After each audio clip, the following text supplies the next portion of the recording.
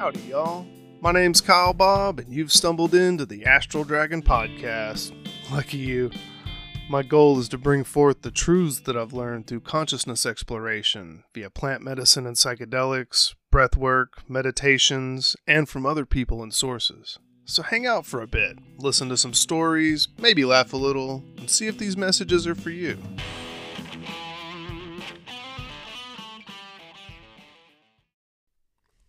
Welcome to episode 3 of the Astral Dragon. I'm really excited about today's episode. I'm going to be talking about one of my favorite things to talk about, which is the nature of all creation. So disclaimer, I'm not claiming to know or understand all that's going on in our universe. I have been trying to figure it out for several decades, like many on the planet have, and I've had some experiences that correlate with things that I've read and experiences that other people have had, and I've brought all those things together to form a story or a worldview that is ever evolving and changing. So I'm not attached to this story, and I'm not asking you to believe it. Just maybe try to keep an open mind and think, well, what if something like this was possible? A great deal of this framework I've gotten from Autobiography of a Yogi, written by Paramahansa Yogananda. Specifically, toward the end of the book, chapter 43, he talks about his great and powerful guru showing up in his hotel room after he had died, months after he had died, actually appearing in physical form and having an hours-long conversation with Yogananda about the nature of the universe. I've never read a chapter of any book that was more profound than that one. I greatly recommend Autobiography of a Yogi in its totality, so that you can eventually get to chapter 43. But I found that a lot of people won't read that whole book, so I'm going to talk a little bit about it here. And maybe that'll get some people interested in that beautiful wealth of data there. But I want to tie that also to the understanding of quantum physics. Niels Bohr and Schrödinger, who are two of the founders of quantum physics, were actually avid readers of the Vedas, which are sacred texts of Hindu teachings.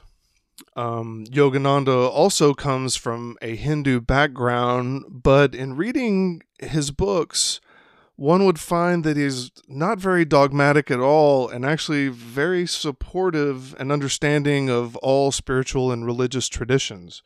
I actually learned a great deal about the teachings of Jesus from Yogananda.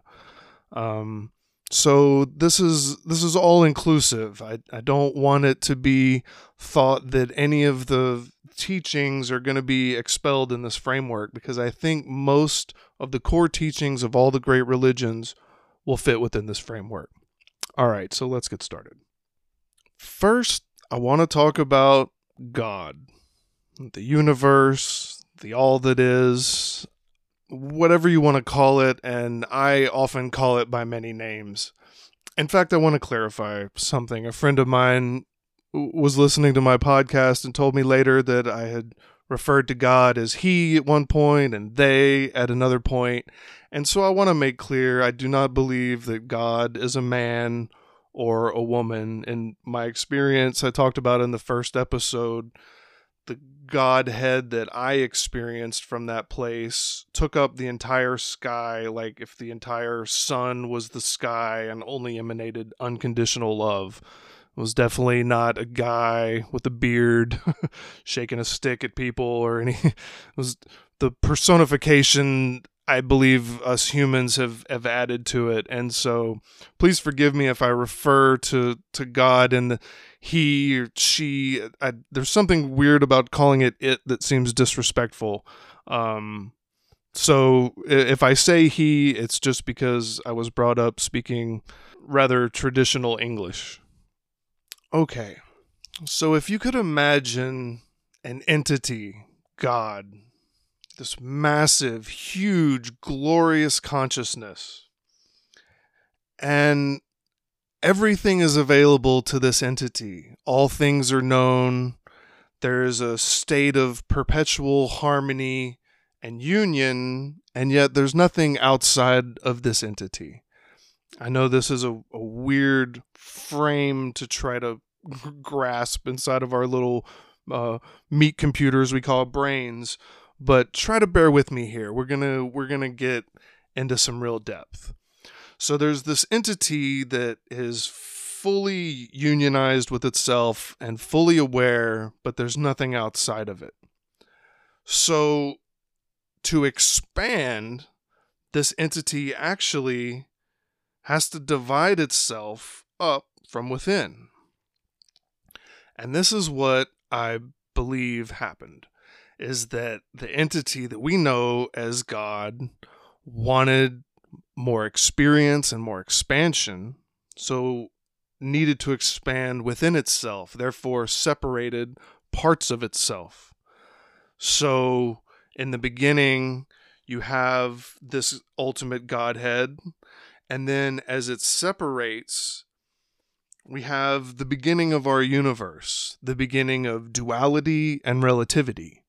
And the first layers of these creation, Sri Yukteswar, I'm probably mispronouncing that, please forgive me, Yogananda's guru, described as the causal realm. And this is basically the dreams of God. Whole layers of creation, multiple dimensions of existence, where there's no matter and there is no light. There's no manifestation at all. It's literally the dreams of God and the dreams of the pieces of God that have separated from it. Not truly separated from it, but like an internal division to where the entity can look back at itself as itself. So I find it very difficult to understand these first layers, this idea of the causal plane. But my understanding is that we sometimes visit it when we dream, and when our dreams have almost no content, that deep, deep sleep, because there's no manifestation there, which once again makes very little sense to my human mind. But from this causal realm, these dreams condense, they contract, and they begin to form light. And so the next layers of creation are called the astral plane. And I believe this is where I have been honored and lucky enough to visit a few times during medicine and during holotropic breathwork workshops. In this realm, everything is made of light. But it's not quite the light that we know. It's a more subtle light. In fact, our eyeballs can't see it. In the same way, you can't hear a dog whistle. We can't see this light with our physical eyes due to its subtle nature and the limitations of our biology. And it's purposefully designed that way. This astral plane has been spoken about by the Hindus. They speak of it, I believe, as the astral plane. The Christians, as I've said before, I believe, call this place heaven. It is heavenly, and although I didn't see any clouds, people walking on clouds, with everything being made of light, there's an etheric nature to everything, and I can see how you would liken it to clouds or mist. So it actually, this theory ties in with some of these other religious structures. Within, so the astral plane and the causal realm, or planes, occupy the same, what I would call space, even though technically it's not space. But they're not separated from each other. It's more like Russian nesting dolls. The astral plane is condensed within the causal realms. And our existence in 3D, what they call the gross material realm, is like another nesting doll pocketed within the astral plane. So we've got our basic structure. The Godhead down to the causal plane, condenses to the astral plane, condenses to the material realm where we all live. Now we can start correlating some data from some other places. So in the book of Genesis in the Bible, it says, "In the beginning, God created the heavens and the earth. Now the earth was formless and empty. Darkness was over the surface of the deep, and the Spirit of God was hovering over the waters." To me, this sounds like a representation of the causal realm. Formless, empty, contains no matter, the dreams of God. In Genesis 1:3, he says, the next verse, he says, "And God said, let there be light. And there was light." Hence the astral plane, the realms made of light. "And God saw the light was good, and he separated the light from the darkness." So this is indicating the duality and the polarity of our existence. Also within this structure, quantum science starts to make sense. So there are some very interesting things that scientists have learned about the way quantum mechanics works. If you've ever heard of a double-blind study, the reason for those is that scientists have found that the more a scientist or a person thinks about an experiment and expects a certain outcome, the more likely that outcome is to happen. At least they're thinking about it and expecting something can actually affect the nature of it. So they actually do studies where people participating in the study don't even know what it is so that they can't affect it. Which, if everything is just material, that doesn't make any sense, but that's real science. That's really the way they do things now. So why would this be? Well, in this framework, it makes sense. If reality actually comes from imagination, that means that for anything to actually exist, it had to have been imagined first. It had to have come from that causal plane, which means that the root of all things is imagination. Well, could that be true? Look around the room you're in. Look at everything that was manufactured, everything that's there. All of it was dreamed up by someone. Someone had to think of it before they could make it. So that's pretty obviously true for, anything that was manufactured by humans. But what if we took that out to the next step and looked at every tree and every blade of grass and the colors of a parrot? Literally everything that nature has come up with. And could we not maybe imagine that, well, God dreamed this stuff up and so now it exists? It doesn't seem so far-fetched. And the way this quantum field stuff works, it seems to make sense, because in that, whatever you're thinking and imagining and feeling pushes itself into reality in some form. And that's what we're talking about here. The dreams of God becoming the astral light and the more conceptualized plan, the actual frameworks for all these things before they're manifest into what we view as physical. But if you really look into an atom, there's nothing there, almost nothing. Tiny, tiny particles of light and a lot of electromagnetics. But most of it doesn't really make sense from a materialistic standpoint. Okay, y'all still with me? So, as Sri Yukteswar is explaining this to Yogananda, he explains that as pieces of God are differentiated from God, these are the souls that we know of. They're also the archangels and all other entities, even demigods, the Hindu demigods. These are all offshoots and aspects of this greater whole, this greater intelligence, this all that is. So he explains that 3 envelopes or 3 bodies are wrapped around and encased around the soul. And the first is a causal body, and the second is an astral body. And then we're all very familiar with the gross physical body. It's like, hey, I'm not gross. Not that kind of gross. Just meaning material and solid. Coarse is another synonym. So within this framework, you and I are individualized pieces of God encased in multiple bodies, multiple layers, and we have decided through our desires to incarnate here and to have experiences and to grow and to expand. Sri Yukteswar interchanged the word desire with karma, explaining that karma is just the soul's desire to incarnate and to have experiences, and that it's that desire that holds the astral causal bodies together and keeps the soul on this path of reincarnation where it incarnates over and over again to have all of these experiences.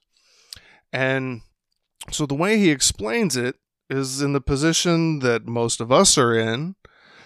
Our souls mostly reside here on the gross physical plane. When our body dies, our physical body dies, our mental and emotional bodies, which are held together with the astral and causal energy encapsulations, ascends back up into the astral plane. So people talk about when they die, they see the tunnel of light. I believe that's what this is. They go into the astral plane. They may go over with their guides, have life reviews. There's rest and recuperation. I'm not going to pretend to know or really understand what all goes on there, but he explains that it's almost like a dream state when the soul goes up there. It's not really living a lifetime up there as much as kind of recharging and planning the next lifetime, and then the soul incarnates again, and that the soul continues to do this hundreds, even millions of times until all of the karma is worked out, which is just the soul has done all of the things that it wants to do. And when it becomes desireless, you've heard this in some of the Buddhist tenets, when it becomes desireless, the soul's last lifetime, it ascends into the astral plane, and it lives a real life there, not a kind of dream pseudo life. And whenever it passes on from there, it will actually pass on up into the causal realm, rest and recharge there, and start a very similar cycle where when the soul, quote, dies, it will go up into the causal realm and then reincarnate in different ways into the astral planes until all of its astral karma is worked out. When that happens, the being ascends into the causal plane where the entities there are nearly perfect. Almost all of the karma has been worked out. And in that place where they can imagine anything into existence instantly, they can work through the rest of the karma that they want. When that process is finished, a soul can rejoin in unification with the Godhead and feel the true ultimate unification with all that is, while also still remaining an individual that remembers its individual experiences in all of these soul in all of these incarnations. In Autobiography of a Yogi, Sri Yukteswar explains that Jesus Christ was such an entity that had completely achieved absolute perfection and only decided to reincarnate on the planet to serve as a perfect example of what we could all achieve if we could clear out all of the rest of our karma. I believe that this is what's meant in the Bible when Jesus says, "I am the way, the truth, and the life. No one comes to the Father except through me." I don't believe he meant that he needs to be worshipped if anyone is going to connect to God. I think he was trying to show that this is the way. Unconditional love and forgiveness is the way and the truth to get back to God. This is just my interpretation and opinion, of course. Now, when I was brought up in the Christian religion, there was a lot of talk of hell, and I found that it didn't really resonate with me. I had a hard time believing that an all-loving, all-knowing God would create entities and then judge them and throw them in a fiery pit forever. It just didn't seem to make a lot of sense to me, and so I rejected the idea of hell for a long time. What interested me is that in the explanation of the astral plane by Sri Yukteswar, he talks about darker levels of the astral plane where negative entities are confined, basically. So the idea here is that free will exists completely within this universe.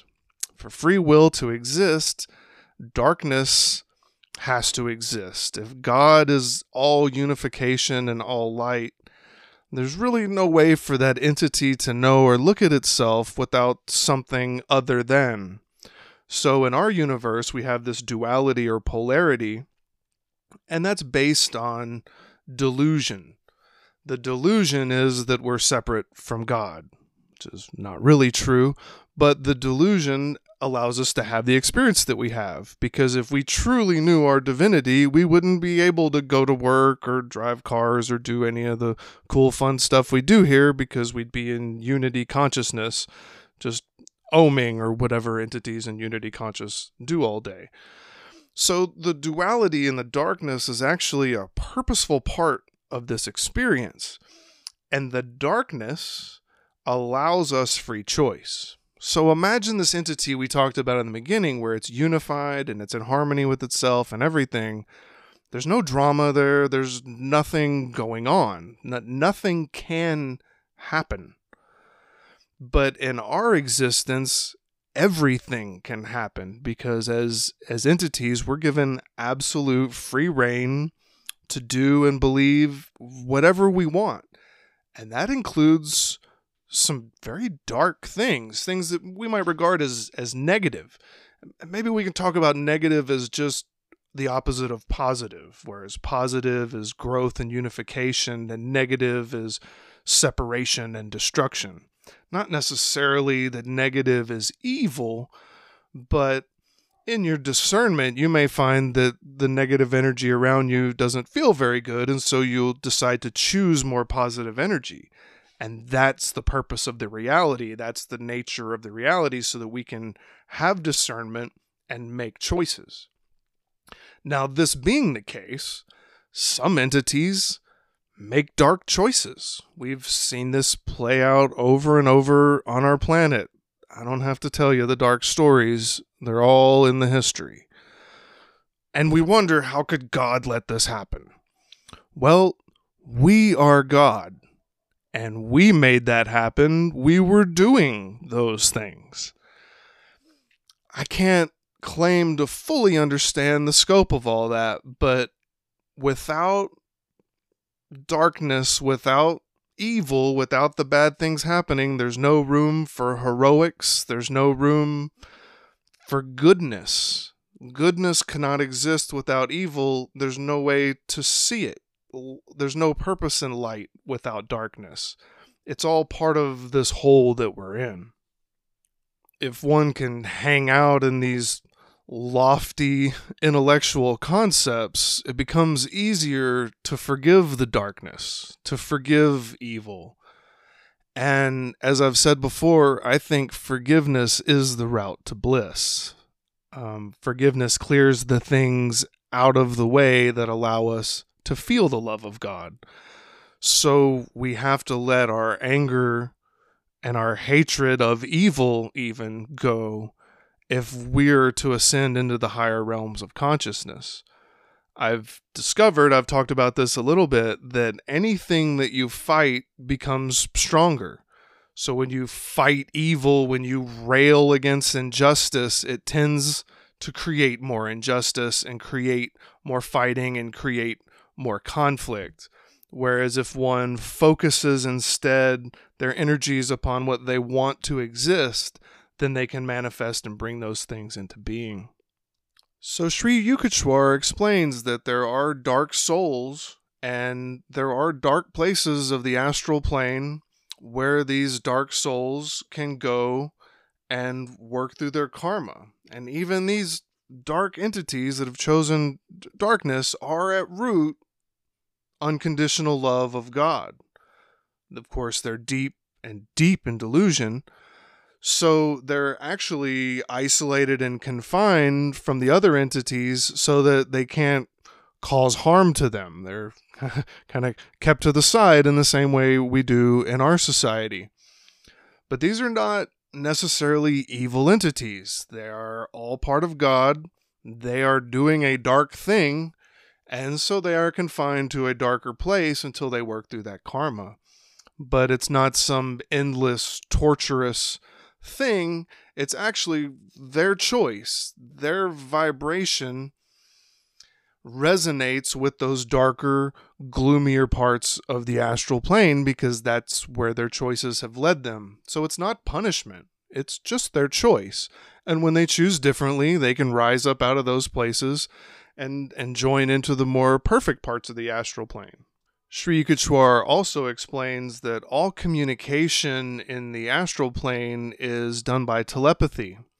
And if you listen to anybody that's had a near-death experience or anyone who's had a transpersonal experience with ayahuasca, they will describe a similar thing to you, and that was my experience as well. Every time I've had one of these transpersonal experiences, all the communication that took place happened in my head. It's like I could hear the thoughts of the other entity within my own mind.